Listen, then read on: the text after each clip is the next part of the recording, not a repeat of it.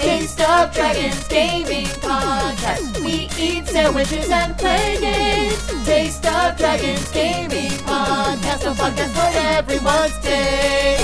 Hello, everyone. Welcome to yet another episode of Taste of Dragons, the Toddcast, the video game podcast that all you Ripper Docs listen to. This week, we are going to the year 2077. The news is Nintendo, and our topic is re-awarding.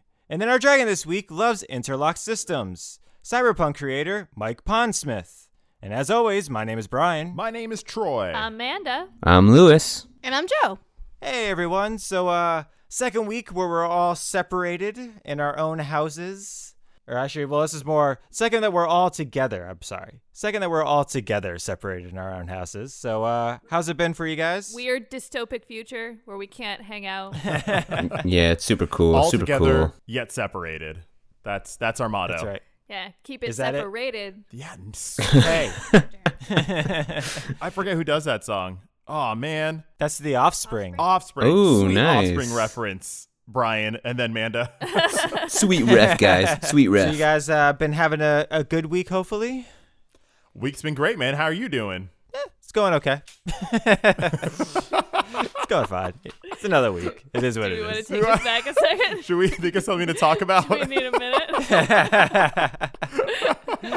What do you mean? We're just riffing, man. That's what this... Riffing it we had a up. great. We had a good reference. We had some banter and then just conversation. Dead air. Just weather talk. How's the weather? How have your guys' nipple sizes been this week? Gross. I don't know. I don't know. Taking it again. That threw me off, but yes. All right, you guys can replace one part of your body with a cybernetic enhancement.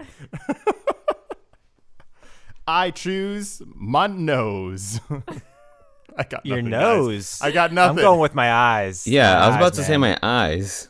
No, because it's my. I'm not changing anything. I'm okay with this. This is cool. If it's my nose, then I can even like change the taste of things. Oh, Right? Yeah. Doesn't that work? Doesn't your nose like? And You're just saying that because we have a dead rat in our house. Yeah, a dead rat died in the walls, and we can't get rid of it.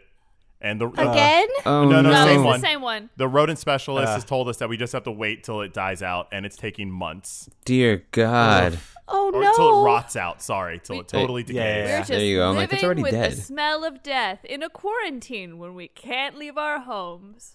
Welcome to 2020. I mean, remember the plague? Remember the Black Plague? I Yeah, think it's yep. pretty on the nose, which is why I'm trying to get my nose removed. very understandable, sir. I want my eyes to be cybernetics. That way I can see to some other year besides this one. Smart. That's the way to do it. That is some. Those are some eyes right there. He's gonna look for that Those silver are. lining. Yeah. But you know what? Let's get into our games this week. What are you playing? And this week, you know what, Joe? Would you like to start us off this week? Since I think your game might be a little bit different than the rest of ours. Sure. I do think it is a little different. I have been playing Pokemon Go like it never went out of style for myself. Yeah, they recently, Pokemon Go, Niantic, and the Game Freaks team set up a new thing. I've been level 40 in the game for over a year now. I got to level 40, I think, within a year of having it. And there has been no goals for me to reach any further. Well, baby, Beyond 40 has begun. Oh, yeah. It is dope. They have created a new system. So instead of it just being points based, now you have to catch 200 Pokemon in one day or do 30 raids, which they make lots of money on you doing. It's amazing. They're geniuses. And because we're all doing things remotely, now you can play with your friends easier. And then when your friends are like, hey, come and do this raid with me. And you're like, oh, sweet. Oh, I'm out of raid passes. Let me go give them $3 so I can get some more. These bad words have taken so much of my money in getting me to raid with my friends, but it's so fun. And there was a whole bunch of new medals. I got almost all of them in the beginning because I have caught way more Pokemon than I needed to in the last year and a half. But I will say Beyond 40 is dope. I'm having a great time. And Sir Fetch looks really cool as my friend still. So like he's my little buddy. On the road to 41. I'll keep you guys all updated on my trials and my tribulations. But I get these sweet glasses if I get to 41 that I'm totally going to wear with my Gyarados hat. My avatar is dope looking. Oh, yeah? Nice. And by dope, I mean looks like a dope. She's really dumb looking, but I love it. She looks dumb as hell, but it's great. It is. I'm just so impressed how well that game has been supported since, 2016 when it came out? Yeah. Yeah. Like, Yep, 2016. and for it to be a game that actively wants you to like go and walk around, cities and areas, but they've adapted it to fit in the quarantine era is pretty damn cool. Oh, yeah. They amazing. definitely transitioned, I think, better than I think any of the other games that I've seen, or at least any of the other live games that I've seen. Does anyone know how the Harry Potter version of that game is going? I know it's still getting updates. I Okay. just don't know. I just don't know how well, it is separated. Yeah. It's weird. Yeah, I stopped playing that game pretty Yeah. quick. Yeah. All right, cool. So that's been Pokemon Go. Nice. And now I think for the rest of us, it is a little game that came out this week. You guys might have heard of it. It is Cyberpunk 2077. Dun dun dun. Man, how's it going for you guys? I've been enjoying the heck out of this game so far. I haven't been able to play a whole lot. Like I've been able to play a little bit. I did like the first couple of missions, which is just kind of very linear. I haven't been able to explore the city a whole lot, and I've been having a lot of glitches. Like a lot. Like it makes the game sometimes I'm like, oh, this can't be this game. Not like this. Not like this. When the game came out, it came out after having been delayed twice, and the tone of the release was very much like it's done. Mostly. So Yeah. when I've been playing, I definitely got a hard reset. I've gotten some glitches. I got a guy whose torso was in the middle of the floor, but I have to play now understanding that this is the state that the game is in, and that if given the choice, they probably would have delayed it again. Amanda, that guy had legs. He just had that. He had the augmentation of road for legs. No. See, I decided in my headcanon that he was so high that someone took his legs and didn't notice. Oh, I That see. makes the that future, gets possible. 2077 is a Right? cutthroat time, y'all. I mean, for me, because I talk to some people in the game, and then they start talking, but their mouth does not move. And I'm like, oh no, that's no bueno. And to be honest, Lewis, that's going to be on like the bottom of their list of things to fix. I But know. also, In is this their game. mouth not moving because it's a glitch, or is their mouth not moving because of the cybernetics for their jaw aren't working, but really your voice is just being projected out of a speaker anyway, so what's the point? Here's the true narrative of Cyberpunk: That's is that every character doesn't Yeah. move their mouth. look, you can rationalize all the glitches in this game as just being narrative constructs. I guess you Exactly. could, because Exactly. I walked in a hallway. There was a woman on the floor. I walked one way, came back, same woman on the floor, but completely different appearance. Hologram. I'm like, Holograms. See, Come on, boom. throw it at us. Yeah, right, what else you boom. got? Yeah. What else you got? Come on, man. You got to try Wait, harder. wait. I just want to say that you are actually completely correct, Troy, that making that the narrative has worked very well. I watched Brian do that in the very first, literal couple seconds he had to control the character. He was like, oh, that's really cool. That character doesn't have legs, and, that's really neat. And they're showing you they take their legs off, and they're sitting on the... oh, no, that character's missing their legs. It was great. I actually love these it's fine. bugs. I It's hope fine. the bugs continue, because I'm living for how funny this is. okay. But besides the bugs, how are you guys enjoying the world, Yeah, though? let's take it like, back like a Troy, little bit. how all about right, you? no bugs. Yeah. No bugs. Yeah, let's take it back a little bit. We've been waiting for this game since The Witcher came out. This is CD Projekt Red's next big adventure. They took Cyberpunk 2077, which is a tabletop RPG game, and decided to try and make that into a full-fledged open-world RPG game. Right out the set, you're given a character customization tool. And not a lot more to go on besides 3 different paths you can choose. You can say it, Troy. You can say it. Say what? Genitals. Wow. That's where we're going. We're going Yo, you can customize your junk in this. regardless of what junk you choose to have, upper junk or lower Yeah. junk. You can. It's very, very customizable, which led to a very interesting exchange between friends. Which is Do I send you a picture of my character's junk? Do I brag about the type of junk that I chose? I'm just like in real life. You don't send unless requested. Yes. Ooh. Exactly. Yes. Exactly. Yes. Very important. Very important. But I know that I know 2020, the next generation of gaming is here because I can customize my pube hair. We're here, y'all. Welcome to the Yeah. future. This is it.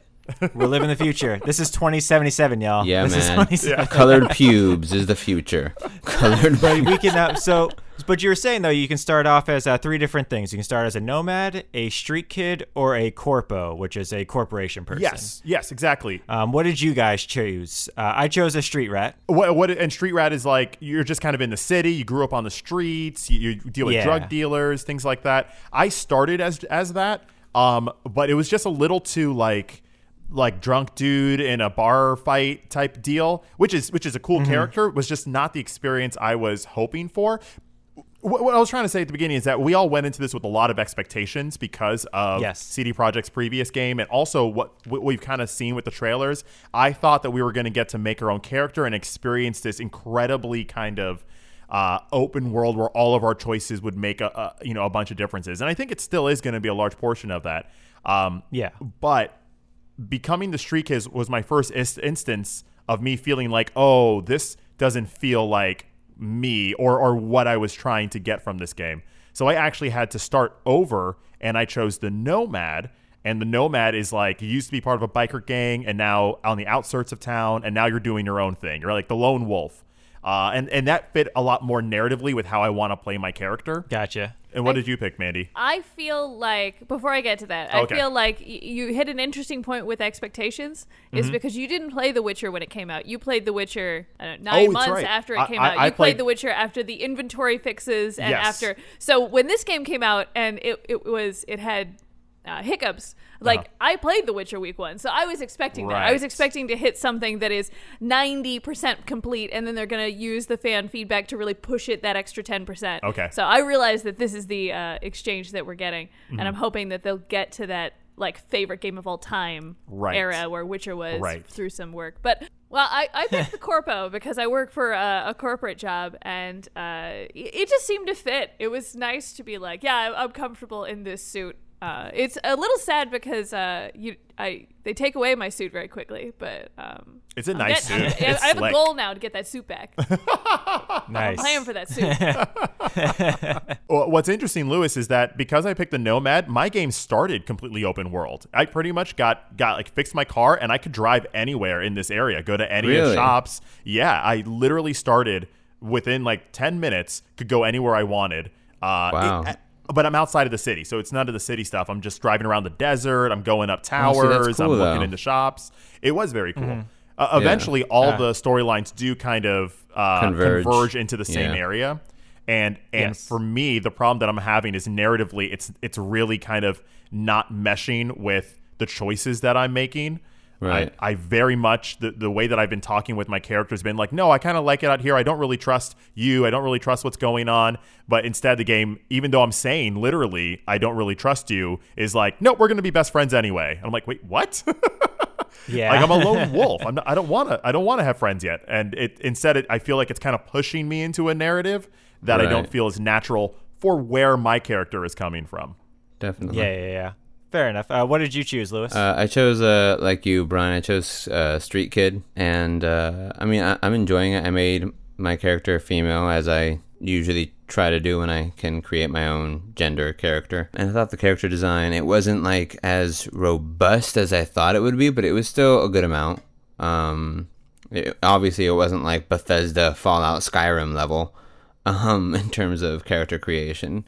But I still enjoyed that, and it's funny because I've been waiting for this game for 3 years, and Witcher 3 is in my top 5 games of all time. So there's some things about this game that I know it's day one, and I know they're gonna fix a lot of things, and I know this is the PS4 version, and I know the PS5 version will probably be the game fixed. So I know all of these things, but I'm still I'm still trying to do a balancing act in my own feelings about the game, because I have problems with a lot of the stuff that I'm experiencing, but then at the same time I'm just come on, they did The Witcher 3, They did The Witcher 3.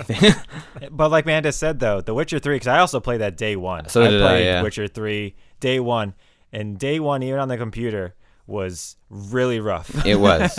I remember it definitely rough. was rough. Yeah, it did grow into a game that was completely amazing. Not that it wasn't to begin with, but it really did like, oh, wow. After another year or two, this is all, most of the bugs have been completely patched out. They have DLC that have been added onto it. It's quite amazing. So I do think that's the approach that they're taking with this, especially because it's already been delayed so often. Yeah. I think what CD Projekt Red does the best is that they take a genre and then they push innovation forward. Mm-hmm. And the upside of innovation is that you get something new and unique. The downside of innovation is you don't always know what you're going to get when you start down that path. And I think that's why they have a tendency to have a rather rocky start. But to Brian's point, they usually get there in the end, and that's what I'm looking forward to. I applaud the ambition here. There was a moment last night where I was just walking around Night City, and I was like, I've never been in an open world cyberpunk it felt like the Fifth Element city. It's As you're a just lot. walking around, you're seeing cars flying ahead of you. It's beautiful. It's robust, and it felt so original. At least just ambiance of it, and I like that alone was good enough, worth the price for me. It's Right. so big. The systems are going to take me a little while. There's a learning I'm curve good, with this game. I'm a good 5-6 hours in, and I'm like, okay, that's where do I find that? Is it here? Okay, yes, and that connects to this, and then there's body augments are different than the microchip I stick in my ear, which is different than the mods that I put in my gun. Yeah. Which, okay, no, I'm gonna. It's not their fault. I'm gonna learn, but it's a lot. Yeah, this is a game where probably about a third of your time you're going to be in your menus, like swapping things out. Like the skill trees are so much bigger than I can handle. It's still less complicated than Assassin's Creed Valhalla, though. Really? Oh my God, Valhalla is ridiculous. It's very much like the Witcher. You have the potion, you have the tonics, oils. Yeah, you have tonics, and you have oils. potions, and you have the foods that you eat, and then you also have mutagens. You can and craft then, them. Like, I'm so used to that game that it all seems supernatural, and I haven't hit that part with Cyberpunk 2077. Neither have I either. But I think I'm going to get there. I think I'm going to get there to the point where I'm talking about it, and then I sound crazy, and no one understands what I'm saying. Yeah. No, completely. Welcome back to Agreed. Monster Hunter Agreed. 2016. I have a question. Yeah. So, does this have Orlog somewhere in it? Has anyone hit something like Orlog yet? No. Gwent? Or Yeah. Gwent. Gwent? Any Gwent? No, not yet. No, I did walk up to 3 arcade machines and they didn't work. There they is didn't. I was really excited to be like, of course we'll do like a little thing, right? Something. And no. There is a slot in your menu for tarot. I don't know how that Yes, there becomes is. Oh a man, thing, you but- don't like get a tarot reading, you just play tarot cards. Or Oh, you man. become the tarot guy. You become the tarot deck with like holograms. Because the one chick that is that's Jackie's girlfriend, she is a tarot reader. Yes, she is. So yeah. How would you all either describe or how are you liking the gameplay aspect? The actual like move, like there's lots of enemies in the game, you can shoot them, you can hack them. How are you doing with that aspect? It should be third person. It should be third person. Should have Agreed. been third Oh my person. God. Oh Thank my you. gosh. Thank Yeah. you. What about the first person is throwing you off? this game was definitely made for a computer, 100%. more so than a console. 100%. Really? So when you're on a computer, I mean, you can definitely tell because at least as far as the controller mechanics work for either the menus or for the driving or for anything, it definitely feels clunky because I feel like this is made to actually be used with the fine touch of a mouse, versus my joystick. Agreed. I can see that. So that's where I'm going with that at least, because the shooting is okay. It's not the best, but I can definitely see it working if you have a mouse and keyboard. For a studio who has never done a first-person shooter before, it's impressive. But for like a lot of us who have played different shooters, whether Call of Duty or anything else or any other game that's ever been made, because they're all shooters, there is definitely a lack of punch But then- or floatiness Yeah. that it has to it. But I then, don't mind the shooting. It's mostly that the game really wants you to lean into your character customization, your fashion for your weapons, and then the actual clothing that you wear. And you can't see any of it. Oh, It's right. like I Thank spent a you. really long time like that. You can even like upgrade your clothing so you can keep the same look for a while. And it's like, but I only see it if I'm in photo mode or if I Yeah. stop what I'm doing to look in the mirror. Or yeah, it and doesn't that's make kind of a any bummer. sense. I don't understand that aspect of it. I'm like, why would you make this really cool looking person and I can never see myself? It took me 3 times as long to get to a place on the map because I kept on putting photo mode on because I just wanted to see my person like jumping or sliding or with their katana, because there are katanas in this game. And I just kept stopping to just look at my character and be like, huh, nice jacket. And then I would keep walking. It's ridiculous. Yeah. And because you're talking about the shooting system, and for me, the shooting system is okay. And then the melee combat system is very clunky. It feels like I don't know, like Fallout 3 clunky. That's actually been my favorite part of this, actually, with the combat. Not that it's like amazing or anything, but between the shooting and the hacking, I'm actually enjoying the fighting aspect more. Probably because you get a katana. I've tried. Probably because they've also done it already in Witcher. They've already done melee combat with Witcher, whereas it's the shooting aspect is where I think they're having the trouble. Which is personally what's surprising, because when I hit someone, they don't actually react to my hit. It's kind of like punching a statue person, and then they just speed run away. And I'm like, that's the cybernetics. I haven't encountered that at all. I'm like, this is terrible. Yeah, I haven't got that at all. I've actually, they've been reacting to mine. So I mean, but it's every single person's, at least from what I've discovered from between our friend group, is that each one of us has our own personal, unique experience with the bugs. Yeah, that the other ones don't. Because like Troy, have you had a hard crash yet? I had my first hard crash last night. Okay, but I had a bunch of bugs leading up to that. Over my playthroughs, things not working, buttons not working. I was over encumbered for no reason for a while. And I just kept having to restart my game. After it hard crashed last night, I did make the decision that I'm not going to play this game right now. I am going to wait until the patch. Wait, Troy. Yeah. I think I might join you on that. Yeah, I was actually gonna recommend that to you as well, Lewis, because I mean, you really seem to not be enjoying this with all the bugs, dude, which is I'm fine. Right. You know what? Take this beautiful cake, put it back in the oven. You know, let it cook a little bit longer. I waited this long. I can wait a little bit longer. There are lots of games I want to play before the end of the year. Yes. I'll be okay. Yes. Lewis, you sound like the exact opposite of what was happening to me with Assassin's Creed. I was getting really annoyed for like a good 5 or 10 minutes, and then I'd be like, this is fine.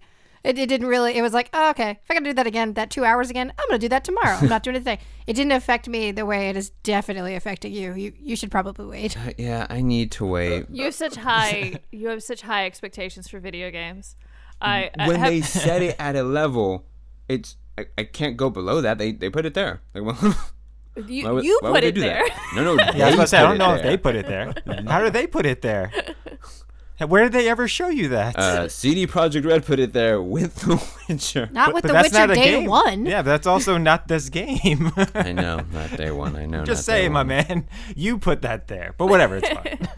I'm going to take a break from it. Yeah, let's see what a week does. We'll see what patches they fix, and then maybe I'll pop back in. If we're being realistic, it's not going to be a week. It's not going to be a month. It's probably going to be like mid next year, and that's not me being like pessimistic or anything like that, but for them to actually sit down and take the time that they would have taken, right. I think that's when it's going to be the game that you're looking for. And I also want to say I don't want the developers to like be in crunch for the rest of their lives to try and fix this game. I would prefer it be broken and they get weeks off and have like a regular work schedule than to fix this video game that I'm playing. Yeah.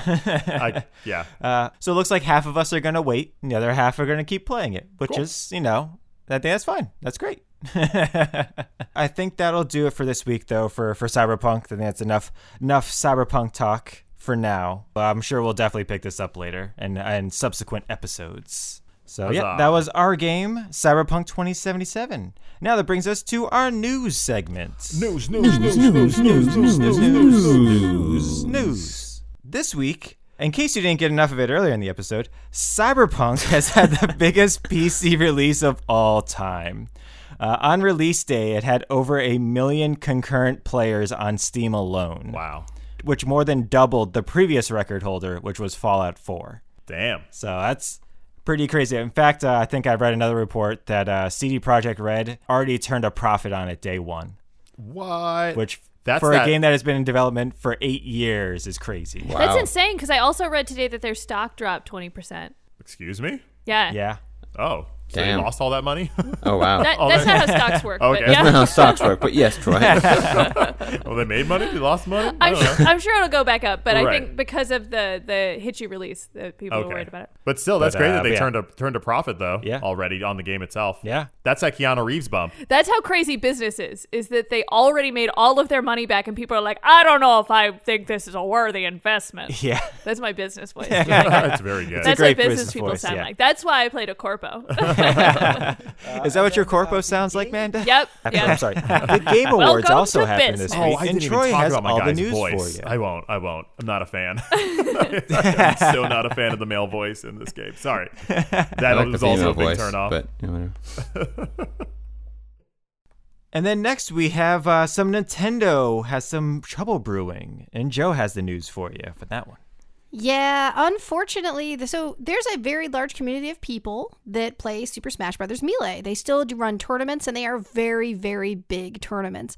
Because we didn't have E3 this year, or PAX, or a lot of the big video game conferences, a lot of these tournaments didn't have a home this year. So they went to online, and they tried to do some of the big, giant tournaments that are yearly online, where people win money playing Smash Bros. Melee. Now, if you understand when Smash Bros. Melee was made, that was made on the GameCube. There was no online portion of it. You had to get in a room with, 100 other people and fight that tournament out while you were sitting within, 6 feet of another person. That being said, they tried to go online this year, and unfortunately, even though they owned GameCubes, they owned copies of the games, they were playing it on emulators. And Nintendo is not a fan of that. So when these big conferences started and these big tournaments started, Nintendo kind of came in and put the kibosh on that. They did not appreciate it. They didn't like it. And they were like, no one's allowed to play this game via the internet. That's not what it was made to be played like. This isn't fair. And we're not going to help you in any way. We're not going to do anything with this. And we're actually just going to kind of stop you from doing it. Cause a lot of people to get very angry. A lot of the players in the community got very upset. And unluckily enough for Nintendo, the Splatoon big championship was just about to happen. It was about 2 weeks later. And in that Splatoon championship, we had tons of players that were actually naming themselves Free Melee, #Free Melee, Free Smash Brothers. So Nintendo got upset and then closed that as well. It's been a rough week for Nintendo. They've done a lot of Nintendon'ts, and the community is pretty angry. They all seem very upset that they aren't putting their support behind them when all they want to do is play their games, but they want to do it online. Nintendo has a very harsh, nope. There is no emulators. There is no allowing of this to be played on anything than what it was originally planned to be played on. Wow. So, Yeah, I mean, the Melee players had to go in and mod the game. So they actually had to change the source code of the game to make it online capable. And that's where Nintendo's like, we have that's copyright stuff. You can't get into our source code and then change things. My favorite part was that when Nintendo canceled the Splatoon championship, they were like, no, there was logistical problems. It had nothing to do with all of this controversy. It's because of things. Did they cancel the entire championship, or did they just cut off the live stream so that there couldn't be people hashtagging and stuff? I heard it did actually get canceled, like it stopped. I'm not sure if it was just a live stream or not. I can get back with you guys next week and let you know for sure. But everything I heard is that they just stopped it altogether.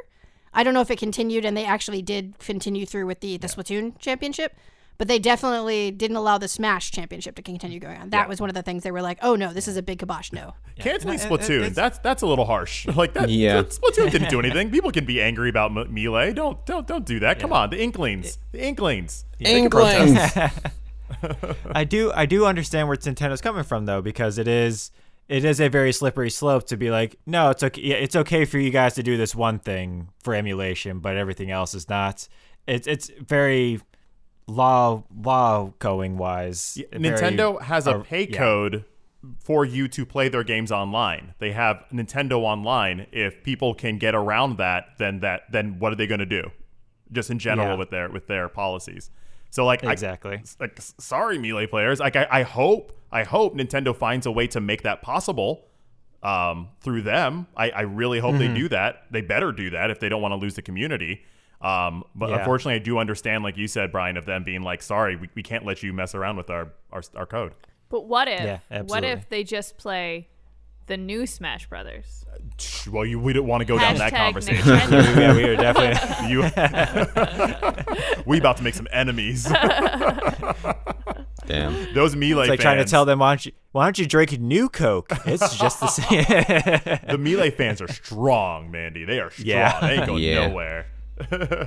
And then next we have Twitch has decided to ban some more things this week, but thankfully it's only for the better.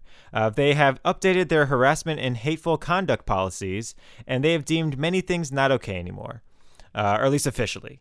So things such as the Confederate flag, encouraging others to dox or swat another person, claiming people are crisis actors when, a tragedy happens. And then also repeatedly commenting on someone's attractiveness if it has already been made aware that it is unwelcome. Oh, Wow. that last one's big. Yeah, all right. These are good Yeah. things. Yeah, keep that going through. I mean, not that they're not all big. Oh, yeah. Yeah, they made pretty sweeping changes to all of them. And they finally made like the harassment section its own section. So they're definitely taking things a lot more seriously now. Cool. And I think it's for the better. It's a big problem. I did notice on our streams that blind playthrough is no longer an option. That was also one of Correct. the things that they took out because just the term of using blind and not its actual sense is doing a disservice to Derogatory. those that are blind. So Yep. yeah, so that is no longer a category that you can pick on Twitch. You just say first playthrough. Yeah. Something Yeah, I like that. think they changed it to first playthrough. Yeah. So yeah, good on them. And then finally, Amanda's got some Fast and Furious news for us. This is just silly. Apparently, in the UK, people are so desperate for PS5s that thieves are driving up alongside moving trucks and stealing PS5s off of the trucks while they're still in motion. Yo. This is the Fast and Furious I've been waiting for. Is it Yes. movie Fast and rights? Furious meets Need for Speed. Movie rights? Movie rights? They've gone from nuclear submarines to PlayStation 5s. That's how much it has exploded onto the scene. It all started with DVDs, guys. It did all DVD start players. with DVDs. That's what it right. started with. But that is crazy. I know. I think I saw it somewhere else where like they're doing the same thing in China, but with the new Nvidia cards. So like somebody stole like 40 pallets worth Wow. of like the 3090 cards or something like that. Holy. It's crazy. Jesus. Yeah. Wow. Now that I think about it, knowing Vin Diesel, I won't be surprised if there is like a scene like this in the next Fast and Furious movie. You gotta get my get- kid you that gotta new get the PS5, PS6. you know, it's family. Family. I play D&D. Did I tell you that already? I told you I'd do anything for family. Do anything. We have the worst Vin Diesel voices. Yeah, mine's more like a Sly Stallone. Sly Stallone.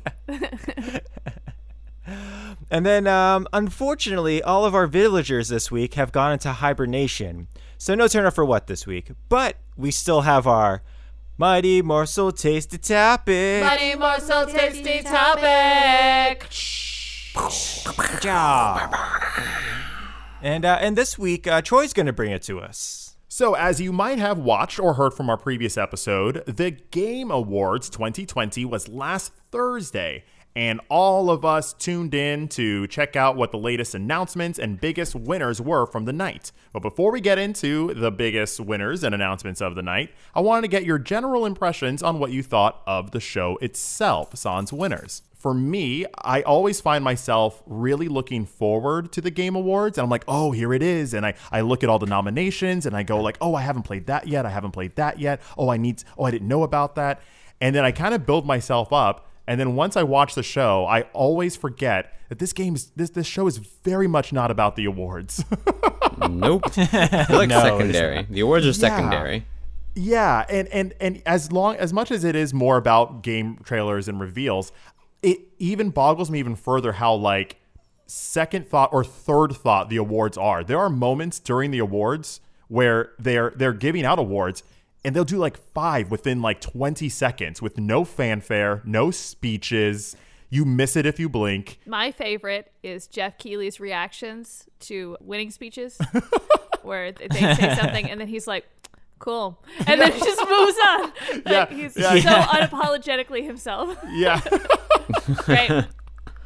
Yeah, he has like a lot of Yeah. enthusiasm, but then his transitions are just like, all right. Acceptance speeches. My brain works sometimes. Wait, what? Oh. So do you guys have any other general thoughts on the show itself? Unfortunately, I didn't get to actually watch the Game Awards. I was at work. Oh, right. And we that's right. We were just we were throwing you all the highlights as you were Yeah, I getting asked them. you guys to keep me updated, and you did. Although you didn't tell So- me who won Game of the so Year, we'll- I had to We'll find get that there. out We'll get there. by We'll like get there. looking it up online. You were lucky. It was long. It was Yes. so long. It was 2.5 hours, and it was interesting because I started with all of that hype, all of that. I can't wait to see the videos. There's going to be a specific video that I'm really excited about, and I can't wait to see all the new games that are coming up.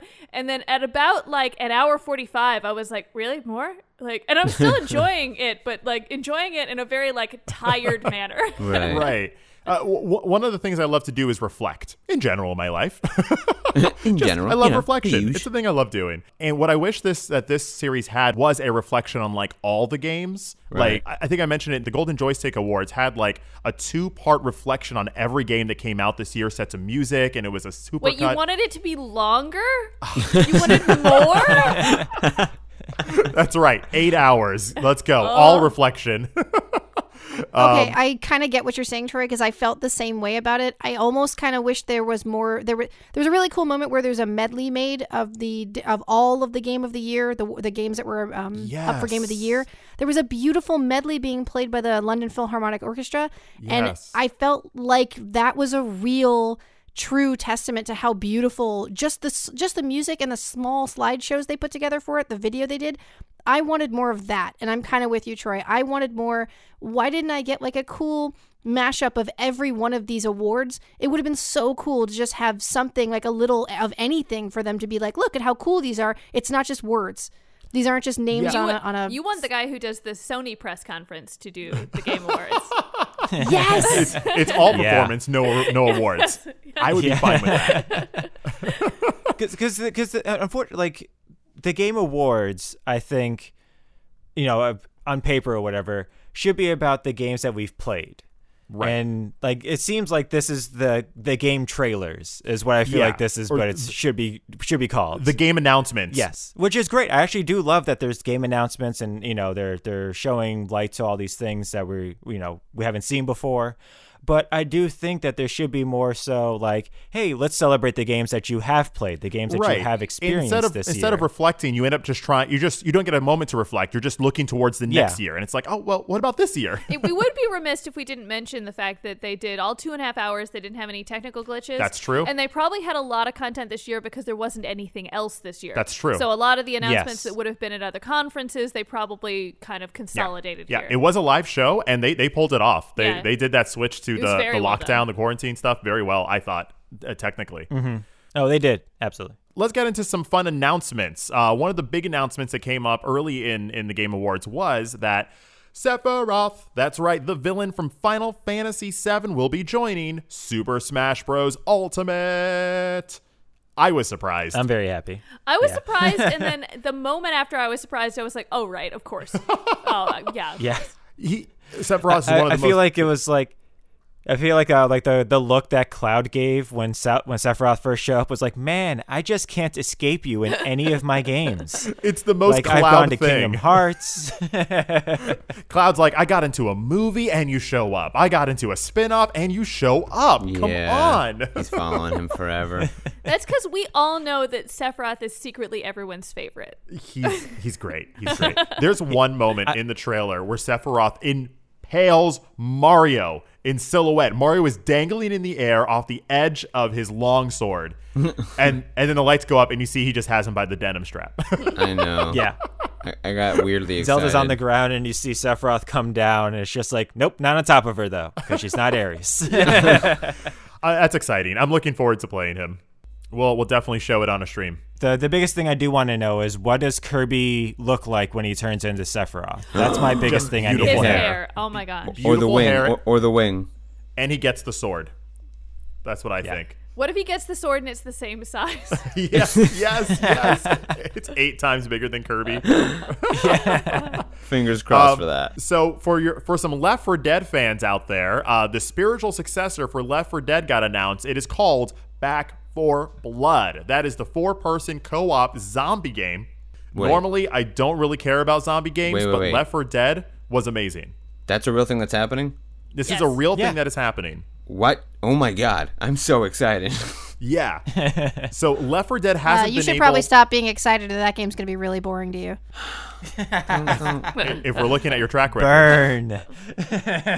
Burn. Left 4 Dead studio, Turtle Rock, they haven't made a sequel to that game because Microsoft owns the title and it's been tied up in like legal drama. So this is actually them going off on their own and making finally a sequel to the game that everyone wanted, but without Microsoft holding them back, so to speak. So good for them. Do they give a year? No. No, I don't think so. It was Like, just like a trailer. Everything said like 2021. pretty much. Right. Yeah. Which should be in quotation marks. All of Yes. all of the Always- years always should be in quotation marks. Yeah. Perfect Dark is getting a reboot. My introduction to Perfect Dark was on the N64. It was the spiritual successor to GoldenEye back in those days to me. But I'm excited to get into that too. How about you guys? Yeah, I really enjoyed it on the 360 when it came out on that, and it was really good on that. I really enjoyed it. Right on. Big news for Manda. EA and BioWare released what the closest to a full trailer we've gotten of Dragon Age 4. Yeah, they did all the things I wanted them to do. They confirmed that Varric is in the game. He's one of my favorite characters. I already knew that Solos was going to be in the game again, but they showed you what he looks like, which is also very exciting. They confirmed a rumor that had occurred previously that you're not going to play as this super powerful character. You're going to Right. be more of like a normal everyday person, Which I like. which is going to be fun. The visuals are wonderful, no date, No date. Right. but no date. Someday. I got my biggest laugh of the night when this trailer came up, and it was like this like tribal family. They were like dancing or hunting in the woods, and it looked very kind of prehistoric. And all of a sudden, this little girl is playing, and then behind her, in full tribal regalia, is Vin Diesel. Like the last person I was expecting to see. It looked like he had just finished playing God of War, and then he pulled one of his friends aside and was like, I want that. Make me that. Oh, put me in a game. Put me in a game. I want to be in a game. We watched Vin Diesel wrestle a bunch of dinosaurs until eventually we got the name of the game, and it is actually Ark 2, a very well-known franchise, which I haven't played, but I would like to. Same. I haven't played it yet, but I've heard only good, fun things. And Ark is also getting an anime spinoff Oh, to go yes, with it the is. release of the second game. Those are the main big announcements. Oh, Evil Dead. That was another big one. Evil Dead got announced to be having a video game. This entire show, they kept on showing zombie games, and I was like, I'm so bored about zombies. I'm so over zombies. All of a sudden, they showed the house from Evil Dead and Bruce Campbell, and there were zombies. I'm like, zombies are the best. Can't get enough. I was very, very excited about that. Any other big game announcement excitements from you all? Mass Effect 4. I was excited about Mass Effect. I did skip that, Yeah. didn't I? That was the Yes, you main did. closer. That's okay. It was. It was the actual closer. Yeah.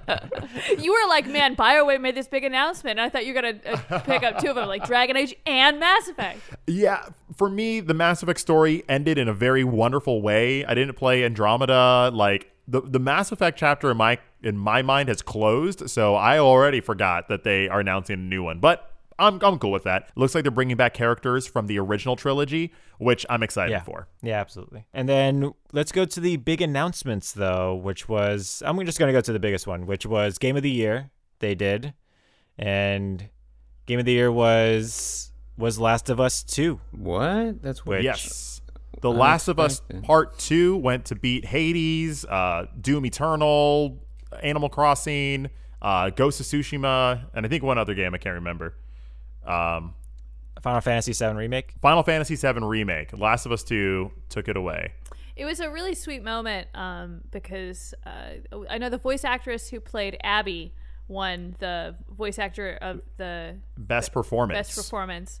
And Neil Druckmann accepted the award for Last of Us, which was Best nice director. because both of them received death threats for working on this game. So Right. for them to be vindicated, I'm sure was a really nice moment.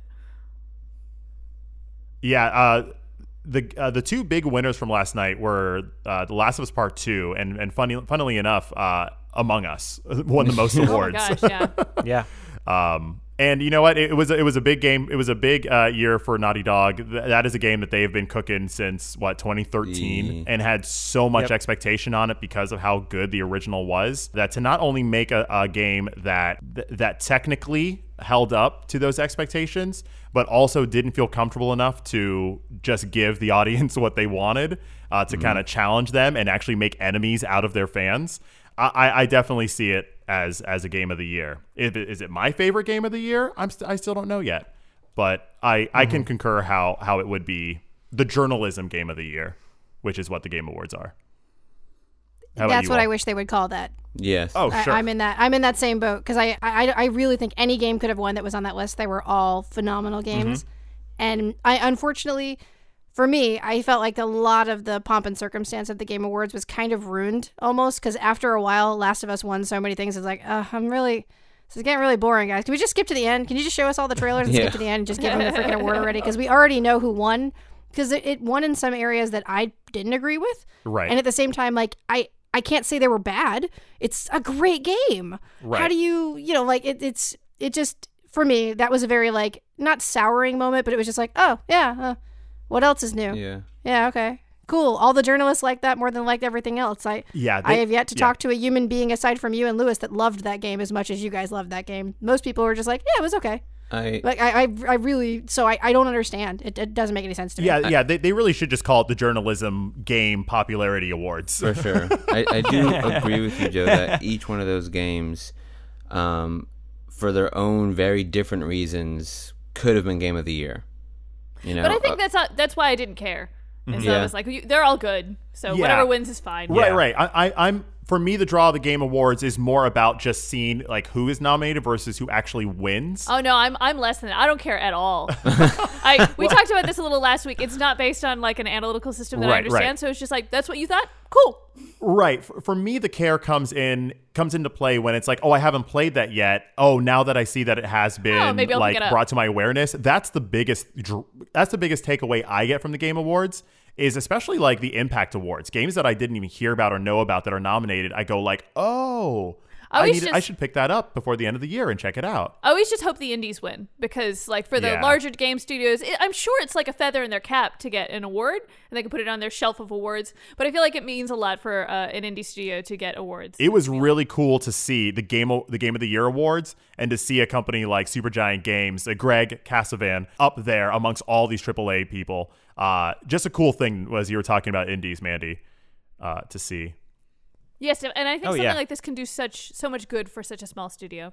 Yeah, I agree. To end on a high note, one of my favorite parts of the Game Awards from this week was one of the categories they had, which was innovation and accessibility. That's great.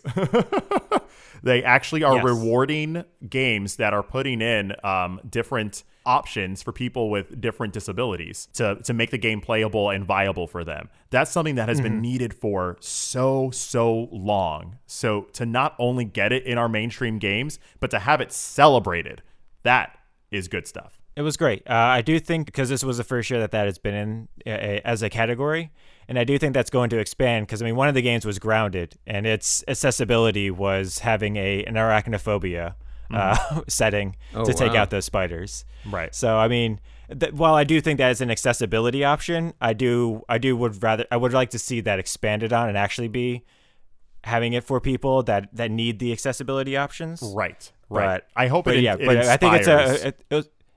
it was fine for a first year showing though. And I would love to see that expanded on and more companies getting involved with accessibility options because it's a big deal for many people. I think there's 1 billion people in the world that have a disability of some sort. Right. So for those people to be able to play games would be great. the last 3 games that I've played AAA have all had really great options: Watch Dogs, Legions, Assassin's Creed, and now Cyberpunk. So I feel like we're getting there. Agreed. So yeah, I think that'll do it for this week's Mighty Morsel Tasty Topic. Hey, Joe. Cool. Thank you, Troy. Yep. And now that brings us to our Dragon of the Week. Ado. It's the Dragon of the Week, so don't you freak. It's the Dragon of the Week. It'll make you tweak. Dragon of the Week. Dragon of the Week is our chance to show a little love to the gaming industry, to talk about some people that we may not know that much about, but we're going to learn about it. And we're going to bring you, the audience, in on learning a little bit about these industry professionals as well. So, Ryan, who do we have this week as our Dragon of the Week? That's right. This week we got Mike Pondsmith, who is a tabletop RPG legend and the Cyberpunk creator. Oh, hell yeah. All the Mohawks. Damn right. So Mike Pondsmith was born April 14th, 1954, to a psychologist and an Air Force officer. And so being the son of an Air Force officer, he had to move around a whole lot all over the world. So friends were kind of hard to come by. So he started designing games in his head so he could play with himself. Like they were just all in his head. He's just like, I could kind of do this. So he would go on to graduate from the University of California with a BA in graphic design and a BS in behavioral psychology. What does BS stand for? Bachelor of Science? Bachelor of Science, yes. Okay. And BA is Bachelor of Arts. Cool. That's BS. So fresh out of college, though, he went to work doing graphic design for a company called California Pacific. This company was known for importing Japanese games into the West, as well as publishing their own things as well. And one of the games that they would publish would be from a little-known 19-year-old named Richard Garriott. And in case you don't know who that is, he made Ultima, and is also known as Lord British. So wait, Lord British is his name? That's his in-game name in Ultima. You don't know that? I thought like the Queen gave him like a special title. Oh no. Your Majesty. Majesty. He is a lord. Yeah. And unfortunately, though, right around this time, 1981, the owner was having problems and ended up closing down the company completely. So Pondsmith went to work back at his alma mater, the University of California, Santa Cruz, in their typesetting department. So in case you don't know what a typesetting department is, it's where you set all the type for like magazines or any sort of anything that has to do with paper, really. Or at least back in that day, it was paper. And so now he loved naval wargaming, and while a friend had introduced him to Dungeons & Dragons when it first came out, he really didn't care for the fantasy setting. But he did come across a tabletop RPG called Traveler, and he fell in love with it. And Traveler was a like a sci-fi tabletop RPG. Okay. And so he was like, wizards are dumb. Orcs are dumber. Yeah. Give me some cybernetic implants, damn it. And since he already had access to typesetting equipment, and he thought he could actually improve on Traveler, he came up with his own version of it called Imperial Star. And this was mainly just for himself, so he didn't really like show this to many people outside of himself. But he started reading a manga from Japan called Mobile Suit Gundam, and by reading, I mean he didn't speak Japanese, and he was just looking at the pictures and formed his own story in his head. I mean, that's how I read manga. That's how you read manga, man. I don't think I could have said manga any worse than I just did. You Manga. Man-anga. Yeah, I almost had mango. You went both. But from this, though, some ideas started forming in his head. And so what he did was he took the giant robot setting of Gundam and combined it with the game system from Imperial Star. And so Mech-Ton was born. It was not only the first giant robot tabletop RPG, but it was also the first based somewhat on a Japanese cartoon. Unfortunately, though, right around this time, another giant robot tabletop game came out, and that was called BattleTech. And it was better polished, better packaged, and had better figures. Oh, snap. So snap. Better figures. Uh-oh. That's what it's all about, man. So Pondsmith could not compete with it. But Mech-Ton did well enough that he was like, you know what? I think this could be a thing I could do.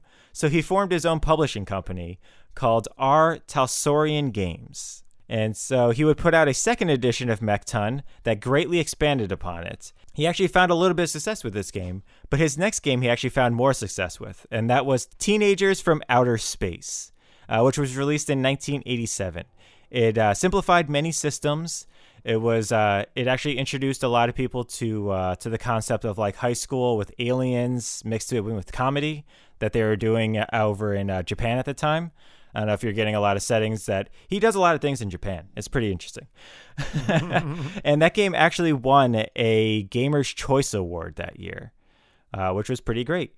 And so in 1987, he released Mechton 2, and with this, the Interlock system. This was a system that he would base the next 10 years of his games on. It had a more serious stat system, and it put a big emphasis on character backgrounds. And he used this for his next game that he was making. It was something that had been rolling around in his head ever since he saw the movie Blade Runner in 1982. And then he also read the book Neuromancer, and that was when a game was really starting to form in his brain. And then he's decided that combat should heavily focus in this next new game. And he came up with a new system for it that he called Friday Night Firefight. That's the name of the system? That was the name of the combat system that he implemented. That could just be the name of a game. Yeah. Right? That's a game mode. Right? And so that just expanded on the Interlock system. And this game was called, wait for it, Cyberpunk Welcome to Night City, a source book for 2013. Oh, damn. Damn. That was the full name of the book. That is a pretty good title, actually. And so this actually absolutely blew up. It released in 1988, and while he was creating supplemental books for it so quickly to try to keep up with demand, it proved to be so popular that he actually had to license out books for it to pad it out. So Pondsmith knew he had to strike while the iron was hot, so he created the follow-up book to it only 2 years later, and this book was called Cyberpunk 2020. It jumped the timeline forward 7 years, as well as introduced what is now known as the standard Interlock system. And he would go on to produce several more Cyberpunk books over the years. Notably, he licensed it out to Wizards of the Coast to produce a collectible card game called Netrunner, which is actually still around to this day. Okay, there's got to be a Netrunner game somewhere in this new Cyberpunk 2077, right? I hope so. It's got to be the new Gwent. It's got to be the new Gwent. It's gotta be. And he would actually go on to make many, many, many more tabletop RPGs, most notably Castle Frankenstein, as well as tabletop RPGs based on animes such as Bubblegum Crisis and Dragon Ball Z. Oh, wow. Yeah, he actually did a bunch of things. Like, it's crazy what he ended up doing with that. Unfortunately, though, R. Talsorian Games would go on hiatus, and he would accept a job at Microsoft making games for them, but like video games. He made Mech Commander 2, Bloodwake, and lastly Crimson Skies. Oh, that's the plane game, right? Yeah, it's the playing game. It was actually a Yeah. really good game. I really enjoyed that a lot. Yeah, like a dogfighting World War II style or World War I game. That was pretty good. Yeah. Yeah, I liked it a lot. It was a lot of fun. And so it was around this time, though, he was going around Microsoft, and he's like, hey, you guys, did you guys ever see that movie Matrix? We should make a game based on that. Wait, what year we should was try this? to do something with that. I think this was like 2002, 2003, something like that. Okay. He's It's a couple years after Have you it guys came out. ever seen like The Matrix? I'm not talking about the third one. Just the first one, and then like half Just of the the first second one. one. That's it. And so they were trying to like go in talks with stuff with the Matrix, but then he heard that Monolith Studios was going to be working on one. So he jumped ship from Microsoft over to Monolith Studios in order to work on their new game, which would become The Matrix Online. Oh yeah, the canonical sequel. Yep. Yes, it was. Did you guys ever play that? It was actually not bad. It was just okay. I didn't play it, but I did watch it. Yeah, it was okay. It was okay. And then during this time, though, his wife was actually still releasing some new books and some things here and there for his printing company. And which actually proved to be beneficial because he ended up releasing Cyberpunk version 3.0 in 2005, but it was kind of lead to like mixed reviews. But it was enough to keep it in the public eye. So in May 2012, CD Projekt Red announced that they would be making their next new game would be based upon the Cyberpunk universe. And they actually announced it on stage with Pondsmith himself. Wow, I don't remember that. That was a long time ago. I was a different person. Yeah, that was a very long time ago. And so all of this has culminated into this year's big release, Cyberpunk 2077. Doom. And so it was actually a big deal for them to release it this year because one of them was called Cyberpunk 2020. Oh, that's right. So that's why they wanted to release it this year because the second setting was this year. Which is wild to think of when the very first one was set in the year 2013. Yeah, the creator of this is probably like, oh gosh, I want to go back to my fictional world. Yeah. Oh man, it was I think way he's more. thought that several times over the course of his life. Gosh, I thought I was extreme, but no. That's really cool. One of my favorite parts of playing this game so far was going on their faux internet, and there's a lot of history of the world if you read everything on there. And now that you're talking about this, I'm like, oh, these are probably like past campaigns that have happened in this game that they're referencing. Oh, yeah. Which I love. I love when a game has such a rich history like that. Yeah, the whole Johnny Silverhand is a reoccurring character in all of his games. Oh, that's cool. He's got a couple other ones that are just reoccurring throughout every single one of the games. So it's actually pretty great that they've still continued that on, even though it takes place 57 years into. I'm sorry, not 47, 57 years past 2020. They're still keeping these characters alive, which is I think great. So that is. So I just wanted to say thank you to Mike Pondsmith for pursuing what you love and for helping to create the biggest PC game release of all time. Boom. Thank you, Brian. So yeah, he was actually pretty interesting looking up. The one book that I referenced for most of this is actually called Designers and Dungeons. It's a 4-part book series where they go through each of the decades. They go through the 70s, the 80s, the 90s, nice. and the 2000s. Wow. So it's actually a really good book series if you guys want to pick it up. There's an entire section that's just based on his publishing company, which was our Talsorian Games. Right on. So it's really good. So yeah, that'll do it for this week's Dragon of the Week. But unfortunately, that brings us to the end of this week's episode. Boom, boom, boom, boom. Stick-a-doo-ka-stick-a-doo-ka-stick-a-doo. But you can always find us online. Make sure to check us out at Taste of Dragons on twitch.tv/Taste of Dragons. We have shows all week long, except Tuesdays. Please tune on in if you want to continue to have fun with us, the Dragons, and our extended family throughout the whole week. But where can you find our schedule? Well, check it out on our Instagram. We have our link tree, and we promote all our shows on Twitch at Taste of Dragons on Instagram. Jump on there, drop us a follow, and have fun with us throughout the entire week. But that's not all. We also have a Twitter presence. Our Twitter is dedicated solely to promoting independent game developers to give them even more of a voice than they already have. And Mandy, do you have a voice that you can share with us this week? I'm very excited about this one. I discovered it earlier in the week. It's called Co-Ridden. It's a co-op RPG game where you play as a shape-shifting human. You can shape-shift. I've only seen like a few of the creatures, but one of them's like this giant lizard. One of them looks like a dragon, and one of them looks like a rhinoceros. But like if the person you're playing with shapeshifts into an animal, you can ride them. Yes. It looks yes. dope. They're like, the animals are also like neon colored. It's very pretty. It's called Co-Ridden. Check them out on Twitter. And if there's a dragon in the game, we're contractually obligated to play it. So It's true. there you go. Please check him out on Twitter. Check out that game 100%. And that's where we are online, Brian. Back to you. Cool. So as always, my name is Brian. My name is Troy. Amanda. I'm Lewis. And I'm Joe. And we are The Taste of Dragons. Have a great week, everyone. Brian, you get an award. Joe, and you get an award. Amanda, you get an award. What? Lewis, Awards for everyone. you get an award too, bud. Ah, yeah. Taste of Dragons Gaming Podcast, a podcast for everyone's taste.